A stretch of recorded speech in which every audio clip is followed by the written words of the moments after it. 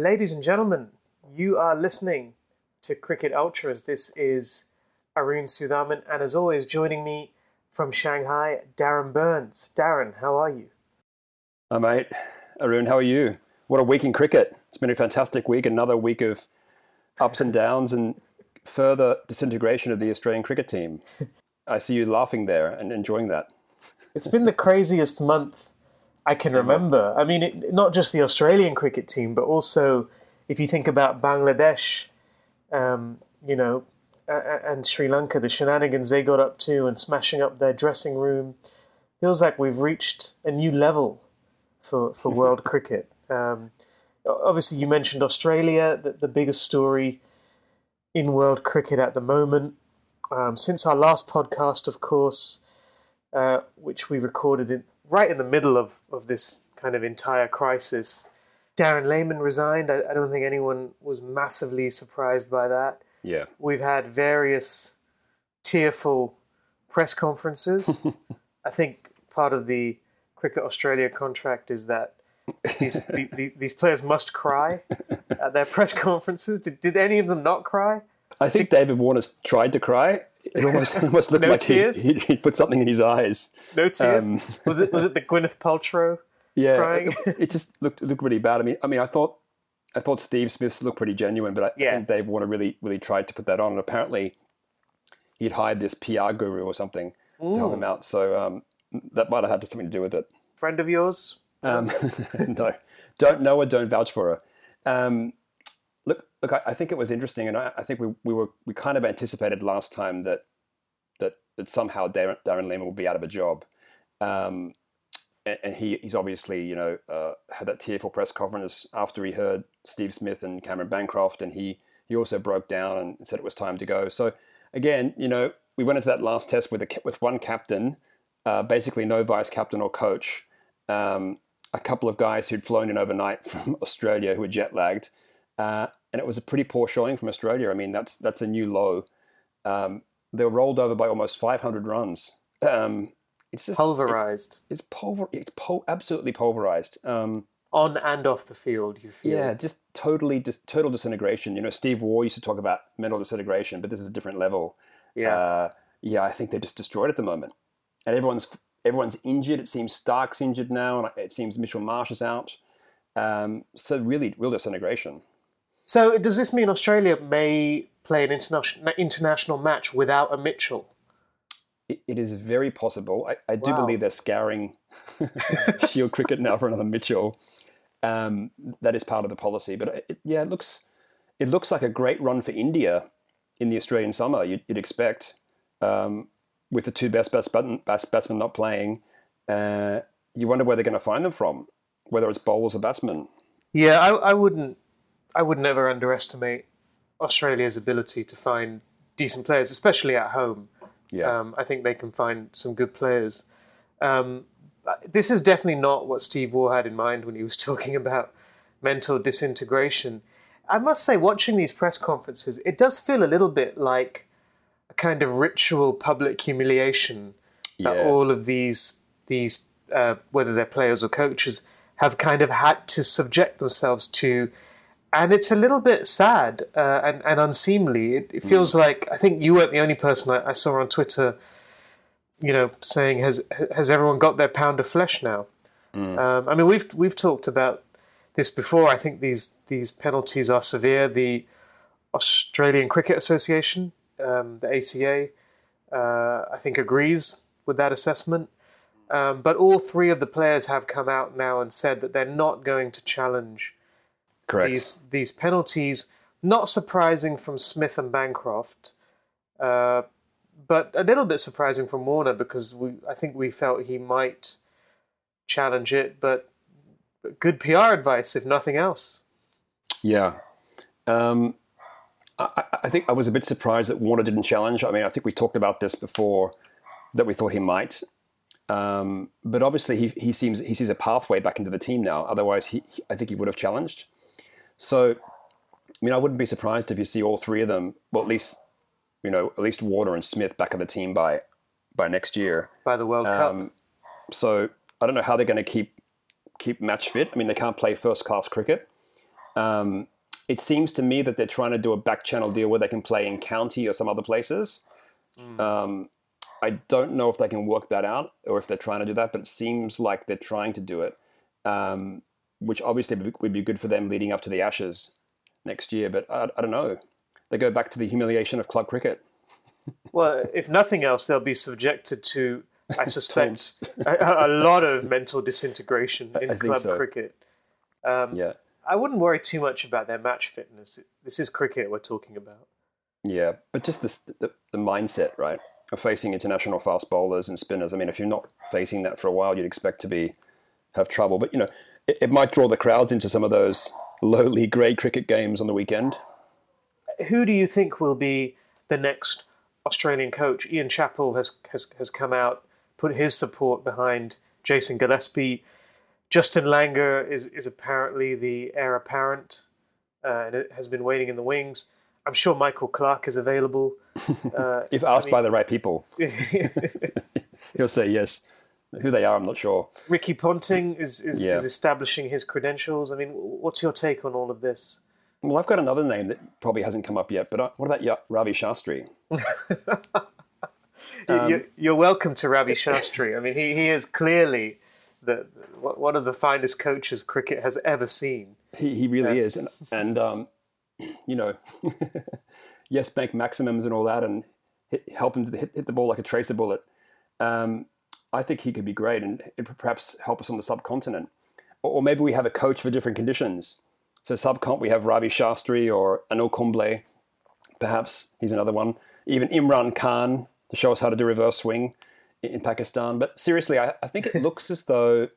I think the early runnings seem to be Alfie Langer. But now it looks like it might be Dizzy Gillespie. So Dizzy's always been a bit of an outsider. So if they want to change the culture, they might want to bring in somebody who's a bit different. And, obviously he's been very successful with Yorkshire, right? He was touted as being the England coach before Trevor Bayliss was appointed. So I wouldn't be surprised if they do go with him. Mm-hmm. I think it would be a loss for England, actually, if they did, because I think they've had their eye on him for a while. And they would definitely like, I think, him to be in contention when Trevor Bayliss's reign ends. What if he becomes England's test coach and perhaps Bayliss is the one-day coach? I mean, it's definitely possible, but you would think Gillespie would. I mean, he'd probably have more fondness for the Australian job, but he does live in England now, so you have to bear that in mind as well. It would be a bit hard on Justin Langer because you get the impression he's been waiting patiently. He's been coaching a lot. Ravi Shastri, a great left field suggestion. Not a coach who does a lot of coaching, as far as I can tell. He's a coach builder. He certainly won't get in the way of the captain. That's for sure. And I think Australia could use all the help it can get in terms of figuring out how to improve reverse swing. If not get caught. How to not get caught, I think, is the key. Current events are any guide. Yeah. Is there a timetable for when they will make that change? I imagine it's going to be quite soon. I think people are saying it's going to be in the next week or so. I think what was the big holdover is there were hearings scheduled for April 11, which is next week. If people wanted to contest if the three guys wanted to contest the charges, none of them are contesting now, so that's kind of out of the way. So I assume that they'll make an announcement pretty soon. You'd think. I guess that moves a bit of a grey cloud away from the team. So I expect they'll probably announce the coach pretty soon. They've also got to. I think they have to reconfirm old Timmy's place as captain, whether he goes on or as a long-term captain, and then of course they have to appoint a vice captain. But Tim Payne acquitted himself very well, I thought, in the last Test match. I mean, it was a tough test. I mean, I think you can't look at the result of that test and say that was his fault. I mean, I thought the shaking of the hands was nice. It seems like he's trying to drive a bit of a new culture. I wouldn't be surprised if they appoint... I think Pat Cummins could be a good vice-captain choice. I think Mitchell Marsh is not ready. Right. The problem for both of them is staying on the field, right? Because, the way that workloads are being managed. Right. And that's why they always prefer, I think, to have a batsman So if it is a batsman, I think they were talking about Mitchell Marsh as an option because he's the only one who I think has a reasonably guaranteed place in the side. Yeah, and the experience too. I think he's probably a long-term option. And I wouldn't be surprised if Steve Smith becomes captain again, actually, in the long term. So he might take over again after Timmy's done his run.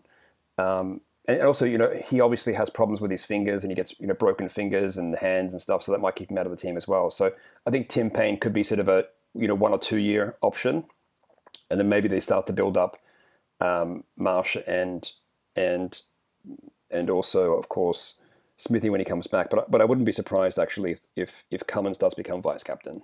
Sure. Okay. All right. Well, over to Christchurch. Yes. Where, you won't believe this, England almost won a test match. Almost, but didn't. Almost, but which not quite. Means that they are now in the midst of their worst ever run. 13 overseas test matches without a win. And that is the end of their winter tour. I thought it was 14. I'm pretty sure it's 13, actually. Is it? I've seen it. And yeah, I've seen it in a few places as 13. Yeah. It might be 14 overall, because there may have been a home match that started Maybe. this off. But just recapping this test match, they finally strung together some good sessions, a good century from Bairstow, Anderson and Broad bowled very well. And then in the second innings, England again, contributions from everyone really at long last. No centuries though. Again, Vince misses out. But then cometh the hour, cometh the man. Ish Sodhi with a 168 ball 56, given plenty of assistance by Neil Wagner, who took 103 balls for his 7. I love it. I love it when a batsman scores very few runs and just is out there to frustrate the opposition. Is that how you bat? Pretty much, yes. All of which meant that New Zealand were able to survive 124 overs, lost 8 wickets. England were throwing everything at them, but finally bad light took the players off the field. So New Zealand win the series 1-0, and England go home with nothing. Big fat 0. Yeah, I mean, full credit to New Zealand. They batted for a whole session. I think it was 30 plus overs with Ish Sodhi and Neil Wagner really stopping England's charge. They started the day off very well on day 5. They picked up a couple of wickets in the first over, I think. And it appeared they rolled through the Kiwis, but the Kiwis are resilient, especially in their own backyard, and they really fought hard. And good on them. Yeah, and a series win over England, which is definitely something to treasure, I think. I wouldn't go that far. I think it's also cool for, I know Kane Williamson's been very vocal about New Zealand getting more tests. I mean, I think they only had about 5 or 6 tests last year. They don't get enough. And they always get 2 series tests. They're going to play Pakistan 2 this year, I think, in the UAE. So it's only 2 test series, I believe. So they get, these odd tests every now and again. It kind of sucks for the guys who only play test cricket, right? It does, but this is why I think so many of their players are turning into T20 specialists, because they can't make a living from test cricket. Well, the neighbour up to the north of them is in need of players, so maybe they could sort of send a few up our way and we could turncoat them. I'm pretty sure they could become citizens in 2 or 3 years. We could fast track them. I'm sure they'd like nothing better than to play for Australia. We could do with an Ish Sodhi, I think. It's a dream for every young New Zealander, every young Kiwi to play for Australia one day. Interesting thing from this test match, which you probably did pick up on, I think it was only the 3rd time where all 20 wickets in the first 2 innings were taken by 2 bowlers on each side. So for New Zealand, Bolt and Sodhi took the 10 wickets to fall. Sodhi. And for England, Anderson and Broad, of course. Both teams quite reliant on those two, on their top 2 bowlers. But of course, And and they've both been doing it for a while as well. So they will both need to consider succession strategy. Well, I think New Zealand's always been, well, especially recently, I suppose, not always, but very good at maximising the resources that they have. There's a very small playing population in New Zealand. They draw a lot of inspiration from the All Blacks. They have a very strong team culture, and they don't have much in their cupboard, right? But if you look at England, there's a much bigger player base. There's some people in the cupboard that they could probably bring in. But New Zealand, I think you've got to give it to them. They really do their best with what they have. BJ Watling has been great for them over the years. Ross Taylor, we thought he sort of was off the boil, but he's come back strongly in the last year or two. It's a good-looking team, and if they keep all those players on the park, it's great. But you're right, if they have a couple of injuries, then it really does compromise their ability to win matches. It does. Trevor Bayliss saying that he doesn't have that many options in terms of making batting changes after this tour. Correct. Which is, on the one hand, not that surprising, given the results they've had with all the players they've rotated on it. But on the other hand, you think England has, the biggest player base, I think, of any country. Well, I assume India has a bigger player base, but actually in first-class cricket, England has more players. Yeah, true. So you do have to wonder about the cupboard being bare there. Yeah, I mean, they've struggled on tour. I mean, I saw a stat this morning that said, they've averaged, in batting across New Zealand and Australia, they've averaged 28 per wicket, whereas the opposition has averaged 46. I mean, that's a big difference and a big gulf. So they haven't bowled that well. They haven't batted very well on tour. They've showed some good signs. James Vince and Stoneman have shown glimpses of something that could be good, but you've got to put them together. Malan has had a good tour. I think he's definitely got a future. Yeah. In this team. Obviously, there's questions about Cook. He hasn't batted well for a long time now. Joe Root appears to be unable to score centuries. Yeah. So I think they'll give Cook the start of the summer in England to see how he does, I think. Sure. And then if he's not going well, they might pull him out midway through. What do you reckon? Yeah, well, yes, but the problem is the start of the summer in England is really the worst time to make any judgments. Yeah, because it's still winter, really. It's damp. The ball swings around like crazy. Yeah, it does. Jimmy Anderson turns up and takes a hatful of wickets, and Cook will do fine, I imagine. But it's really not, I think, the best time to make judgments. They should be making judgments, I think, based on these overseas tours, New Zealand, Australia, and the previous tour to India, where they were whitewashed as well. So yeah, they totally were. But as you said, they will not. They will defer these decisions, especially with Alistair Cook, because he's such a great chap. Good Essex man. Yeah, they would never do anything as ungentlemanly as dropping him after a run of poor scores. They wouldn't. They would not. Okay. Right, so that's England, New Zealand. We should move our focus to the subcontinent. So while Australia have been enduring what is probably their worst ever month as a cricketing nation, India are hitting the high notes. Yeah. Their cricket TV rights, as we just found out 12 hours ago, following a breathless 3-day e-auction, the first of its kind in international sport, and winning the bid for $944 million is Star Sports, owned, of course, by Fox. Yes. The deal owned, of course, by Rupert Murdoch. And of course, yes, by Rupert Murdoch. The deal covers worldwide TV and digital rights for all international cricket matches to be played in India from 2018 to 2023. It's almost double the previous TV deal. Well, it means it's 51% increase, right? So it's not double. Oh, okay. I thought I saw somewhere that it was almost double, but you're right, it's 51%. Yeah. Well done. Thank you for that. It's good to have someone numerate on this podcast. It means that Star now has not just the Indian cricket rights, but they also have the IPL and they have the ICC rights. Yes. So they're spending a lot of money on cricket. Well, I mean, it's worth it in India, though. I mean, it's a national game. there's a big rising middle class. I have no problem with it. And I think they're happy to have it. I mean, what did they spend on the IPL? 2.5 billion. Correct, but they're spending more per match. Yes.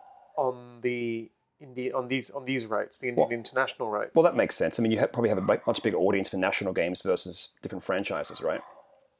So I think it's interesting. I mean, this is a trend around the world, and especially in big economies. If you see what's happening in China with the rights for things like the World Cup, soccer rights, basketball rights, they're going through the roof. And I think India is seeing the same thing. I imagine this is happening in different sports in India. I don't have any evidence, but I imagine it is. And I think we don't need evidence. We don't need evidence, but we need. If you look at economic development theory and advertising and sports rights, you're going to see a big growth in India. I think it's natural as the middle class grows. You have more and more advertisers wanting to get into it. So I think it makes a lot of sense. Sure. So this makes these rights on a per match basis are now the second most valuable TV sports rights in the world, ahead of the English Premier League, but behind only the NFL. And I suppose that makes sense, although it's still a little surprising that they have now overtaken the Premiership, which is, of course, a huge global property. Yeah. The question really, and I haven't seen much on this, and it would be interesting to get some views on this, and this is actually something we can do relatively easily given our contacts. Yeah. Is really to find out from some of the media agencies and so on whether they think the return on investment will justify Star's spending here. Yeah. Whether they will actually return a profit on this property. Because ultimately, if they don't, then it's a loss. I mean, you wouldn't spend this money just as a loss leader, perhaps just to stop your rivals from getting these rights. That's the only thing I could see. But you might look at it as a package, right? So you've got Indian cricket, you've got IPL and ICC. If you bundle it all together, they might look at it that way as well. So I'm not sure how they've structured the deal, but I imagine they pretty much know they can make money out of it. But I think it's quite interesting. I didn't realize that English cricket was actually, out of all the national boards, gets the highest broadcast deals by quite a long way. So they do almost 300 million a year. India is about 190 million per year, and then Australia is only 100 million a year. But of course, if we put the IPL on top of the Indian cricket, it's huge, right? That's 508 million per year, which is phenomenal. It's a phenomenal amount. Right, and also the English rights include a lot more, I think, than... So these rights are just for the Indian national team, yeah, and for the Indian women's correct national team. We shouldn't forget, because all of their matches are going to be televised as well. And I think the English rights include various domestic competitions as well. So that includes like the T20 and so on. Yeah, that's correct. And England, took the money, and you can question whether that's hurt the game in England. One thing you can't question is whether this will hurt the game in India. There's no sign of that. Satellite TV, whether by fair means or foul, seems very accessible in every every Indian household. Yes, it does. Not difficult to access. In fact, I do recall my own family at one point in Madras being able to access satellite TV via a kind of jerry-rigged contraption, which may not have included, which may not have included an annual subscription. And I probably shouldn't say anymore. Is that an admission on air? So from TV rights, we should probably, at this point, move on to the IPL, Darren. Is about to start, I think, tomorrow, if I'm not mistaken, on a Saturday. Yes, correct. With the Mumbai Indians taking on, I have a strong feeling it is the Chennai Super Kings. They are, of course, back in the competition after a 2-year hiatus for an alleged corruption scandal. Alleged. Never proven. Alleged, never proven. Yeah, I just watched last night I watched the highlights of the Pune Supergiant versus Mumbai final last year, of course. What an exciting game that was. Was it? Yeah. Okay. I'll take your word for it. They needed 4 off the last ball, I think, to win the Pune, and they only got a 2, and so the Mumbai Indians won by 1 run, chasing a very low total. So very, very exciting game. So I guess, of course, the first game is the Mumbai Indians, who won last year, versus the subs for Pune. So Pune is not playing again this season. So Chennai take their place, and I guess you must be very proud of that, being a Chennaian. I wouldn't say I'm necessarily particularly proud of the fact that the Chennai Super Kings is back in the tournament. I think the fact is, after being banned for a corruption scandal, that leaves quite a bad taste in the mouth. Having said all that, it's really worth noting that the Chennai Super Kings is one of the best supported teams in this competition. They get 20,000 people to their practices. Yeah. MS Dhoni has captained the team every single competition. He refers to Chennai as his second home. He's kind of become a sort of unofficial mayor of the city. They love him there. They've kept a number of players who've been with them all along. So Dwayne Bravo, Suresh Raina are all there as well. They've lost Ashwin, which I think is a problem. They've got a decent team, though, if you think about it. Shane Watson is back to unlock the value of DRS. Yes. And we must point out that they're actually having DRS this year in the IPL. Of course, this will be the first year. So Shane Watson really has a big role to play. He has a huge role to play. He's a DRS coach.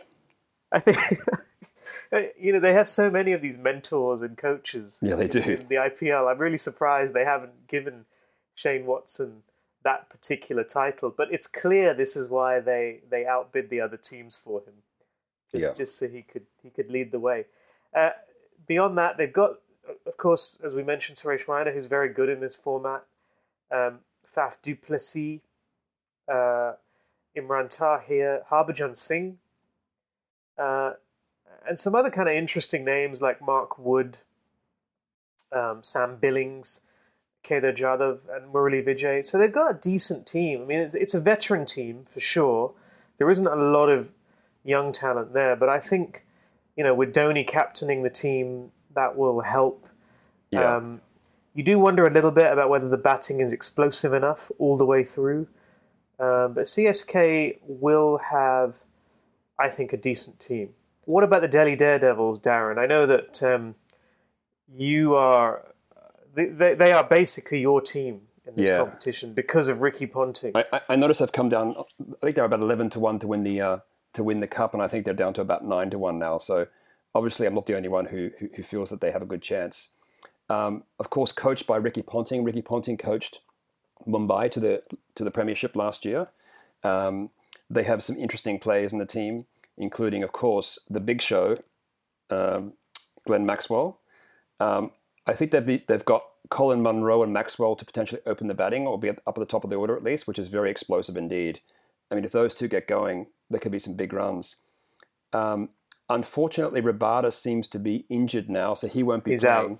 He's out. He's out. That's a bit. He's out for three months, I think. And of course, they've got Trent Boult as well, the left armour from New Zealand. There we go, plugging New Zealand again. What's going on? We're talking about New Zealand a lot today. But I question the value of Gautam Gambhir as the captain. So controversial statement. I just find, I don't know, what has he done, Arun? Well, he's one of the most experienced players, and he is actually I think a pretty decent captain. Okay. In this format, right? And a pretty decent player, and I mean the big question with Gautam Gambhir is whether he has the time to play 2020 cricket, given his kind of many responsibilities in terms of defending the Indian Army and Indian government every day on Twitter. So if he can find the time to commit to cricket, then he's actually, much as I am not necessarily Gautam Gambhir's biggest fan, because I don't necessarily think he should be positioning himself as the Indian Army spokesman. Yeah. Given that he's never been a soldier or held any kind of governmental, executive or political position. Right. He is, without a doubt, one of India's most experienced 2020 limited overs batsmen. He's a very good captain, I think. probably will work quite well with Ponting. He has a reputation for getting along with the international players and with the Indian players. So I'm not sure your questions are necessarily all that justified. Right.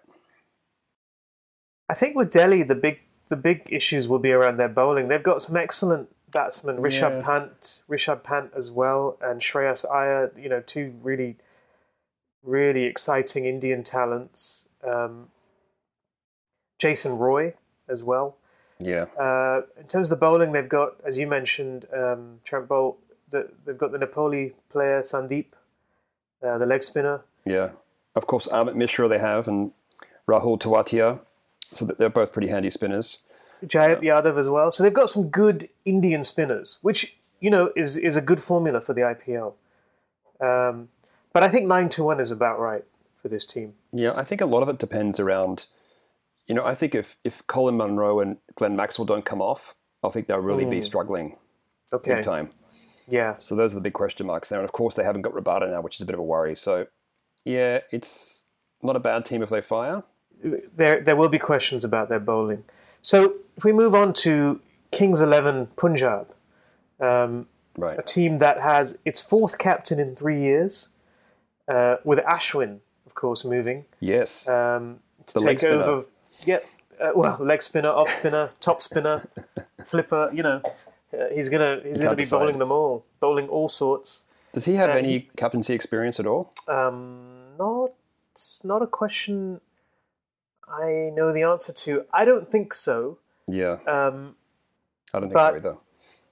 If anyone suggests themselves as a kind of natural captain, it is Ashwin. Yeah. I think he's a very good thinker. Is he a good man? I don't know if he's a good man. I don't know. He seems like a reasonably good person. He's obviously he's from Madras, which helps massively. Yes, obviously.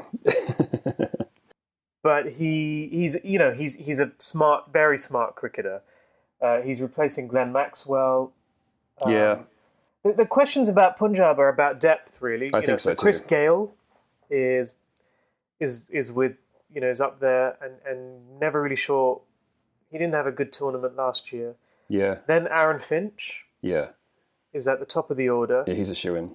A lot of Australians in this team, right? Yeah, there's a few, and there's Marcus Stoinis, Andrew who's a pretty good all-rounder. Yeah, I think there's a questions marks around the batting, to be honest. I think if Chris Gale and Aaron Finch come off, then fantastic. But I think, Rahul, Karan Nair, Yuvraj Singh, I'm not sure how he's travelling at the moment. Marcus Stoinis, and they don't really have a leg spinner unless Ravi Ashwin is indeed going to bowl wrist spin. They have Axar Patel, and they have Ashwin, of course. And, of course, they have some good closing bowlers. I like Mohit Sharma. I think he's a good bowler. And, of course, they've got Andrew Tye, who did quite well last year. So not a bad 11, but I think you're right. The depth worries me a little bit. The other interesting thing is they don't have a recognised wicketkeeper. So Rahul will be keeping wicket. Yeah. And which is a bit of a concern, isn't it? It's a little bit of a concern. So it's hard to see this team positioning itself as one of the favourites, for sure.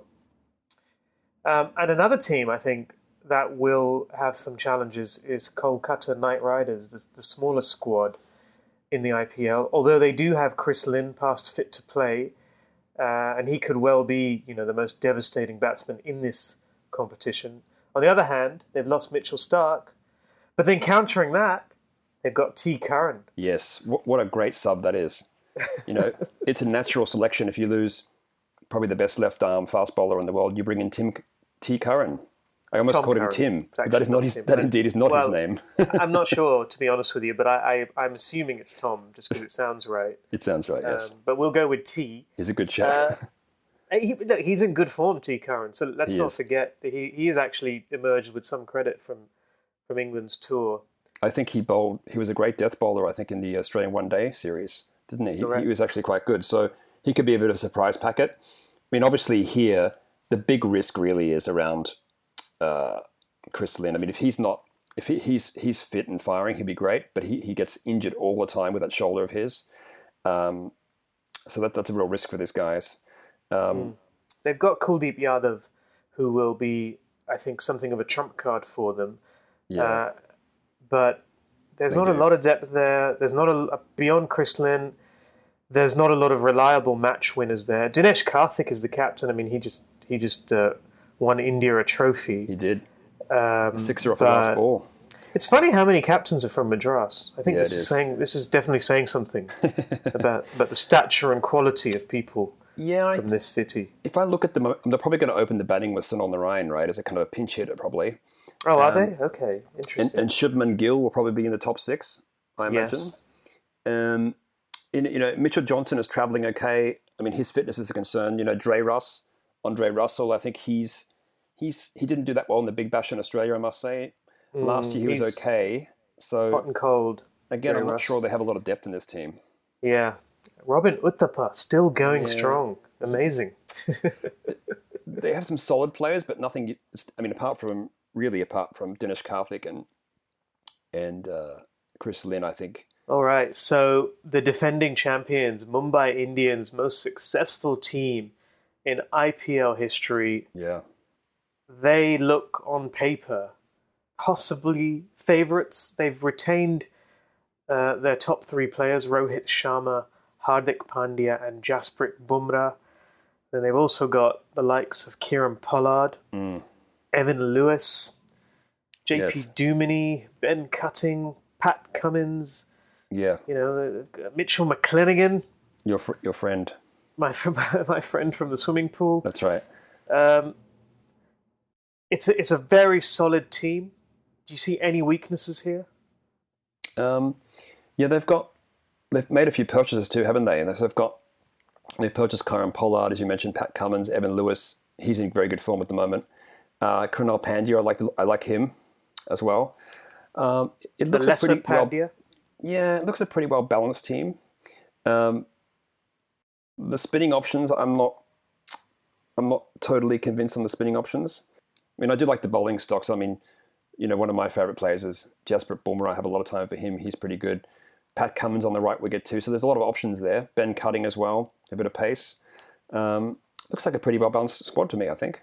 So you are indeed right. There is a second team returning to the IPL. It is the Rajasthan Royals. Yes, of course. I thought they were. Yes, so they're back. They lost their skipper, someone you might be familiar with, Steve Smith. Yes. Has been banned. He has been banned. Because of sandpaper. Yes, Sandpaper Gate. Replaced by Ajinkya Rahane. Replaced a skipper by Ajinkya Rahane. They've got Ben Stokes, the best player in last year's IPL. They also have the most expensive, I think, player from this year's auction, Jaidev Unadkat, the Indian pace bowler. They may yet lose Stokes, though, because of the legal case that's still ongoing, the criminal case, in fact. So a big English contingent, Jos Buttler, and the very exciting Jofra Archer. How excited are you about Jofra Archer, Darren? I am very excited. I saw him in the Big Bash this year in Australia. He's very quick. He gets the ball up to about 150. He's an incredible athlete in the field. He's an emerging batsman as well, so he's very exciting. But I think the real dark horse here, and many people wouldn't know him, is Darcy Short. Darcy Short hit the record amount of runs last year in the Big Bash ever. He's a super exciting player. Some people might have seen him in the England-New Zealand tri-series. He did quite well there, so I think he'll be a key player.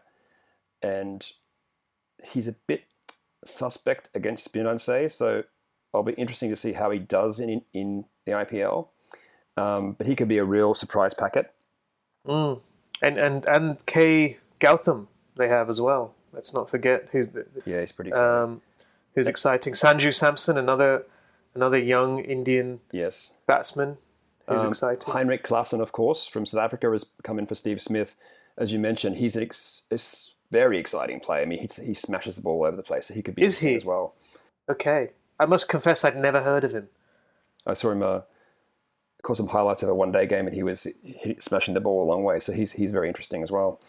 Yeah, they've got some real potential in this team. If you think about it, if Stokes, Archer, Short all come off, then you could see them getting to the playoffs. Yeah. I mean, question marks about the bowling, definitely. Yeah, I think so too. And Jofra Archer, just going back to him.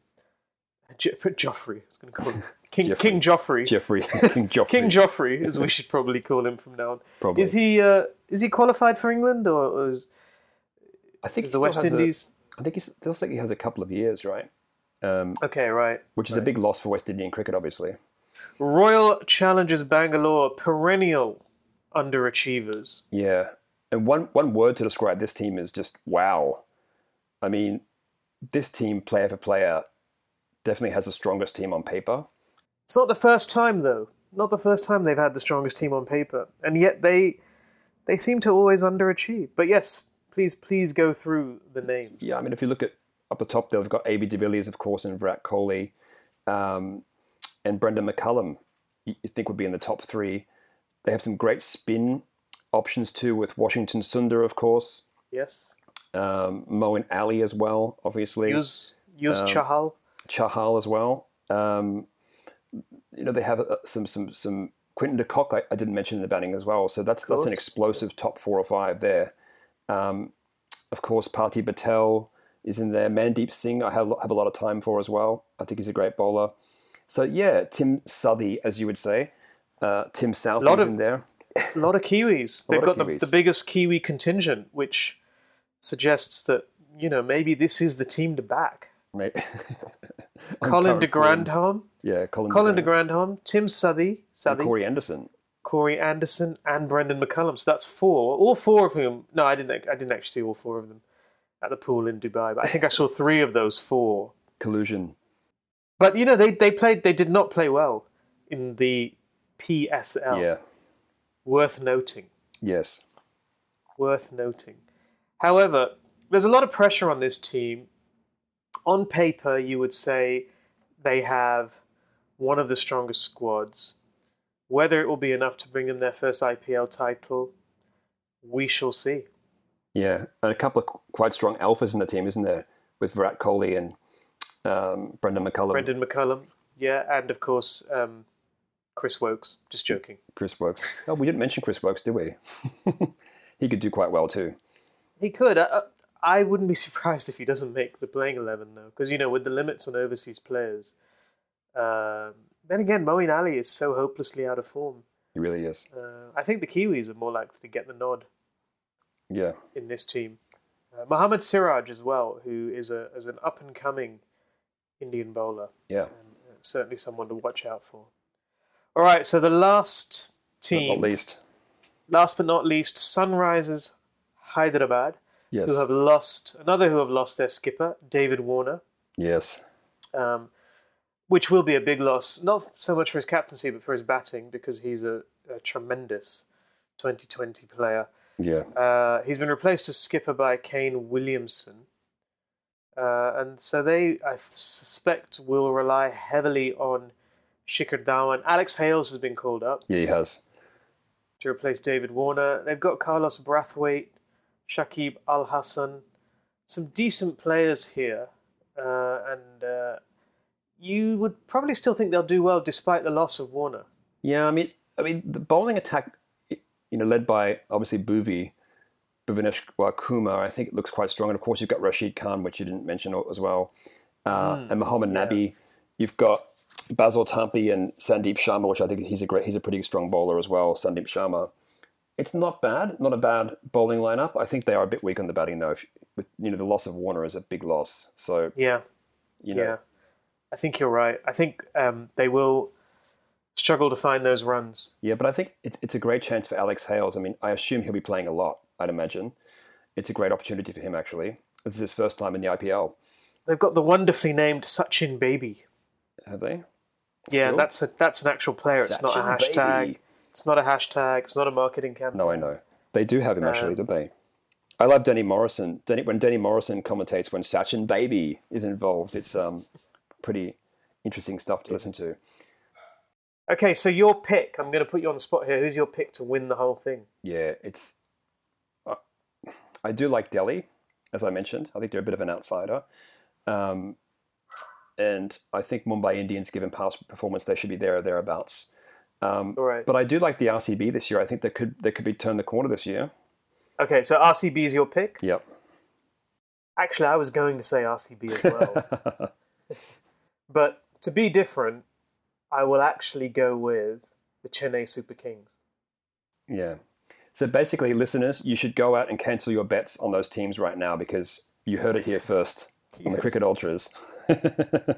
Yeah, and well, not that we advocate betting, especially not. No, we don't. With any bookmakers based in Mumbai. No, we don't. Or Dubai. Correct. Named John or otherwise. I just think Chennai have good experience. Yeah. And I think that often counts for a lot. You know what happens with the IPL is it never quite, especially in the latter stages, it never quite produces the fireworks that you expect. It becomes quite tense. Yeah, it's very tense. And I think that will hurt a team, for example, like the Rajasthan Royals, for example, and it will benefit a team with experience. Yeah, you're right. I mean, I think last year in the final, as I mentioned earlier, I watched that final again. Pune were only chasing 130 to win. And they were cruising along with sort of 3 down. They sort of fell apart at the end. And I think it was the pressure. They just couldn't deal with the pressure, I think. Yeah. It becomes very tense, very low-scoring affairs towards the end. And will you be watching a lot of it, Darren? I will try and watch it where I can. Will you be? I have been in previous years. Yeah. I must confess, I'm not sure where I can watch it in Hong Kong. I think I have a subscription to Sky. I think maybe Sky will have. I'll try and find out too. Well, there are plenty of means, of course. To watch. There are means, dude. There are ways and means. Yes, there are ways. Not all of which we will discuss at length on this podcast. Okay, well, thank you all very much for listening, and thank you all for listening so much. Yes, I noticed that our listener numbers continue to rise. Yeah. Thank you all. We'll be back next week with the first of our guests, and we'll be talking more about the development, I think, of associate cricket. Probably more on Sandpaper Gate, the story that refuses to die. That old chestnut. Thank you very much.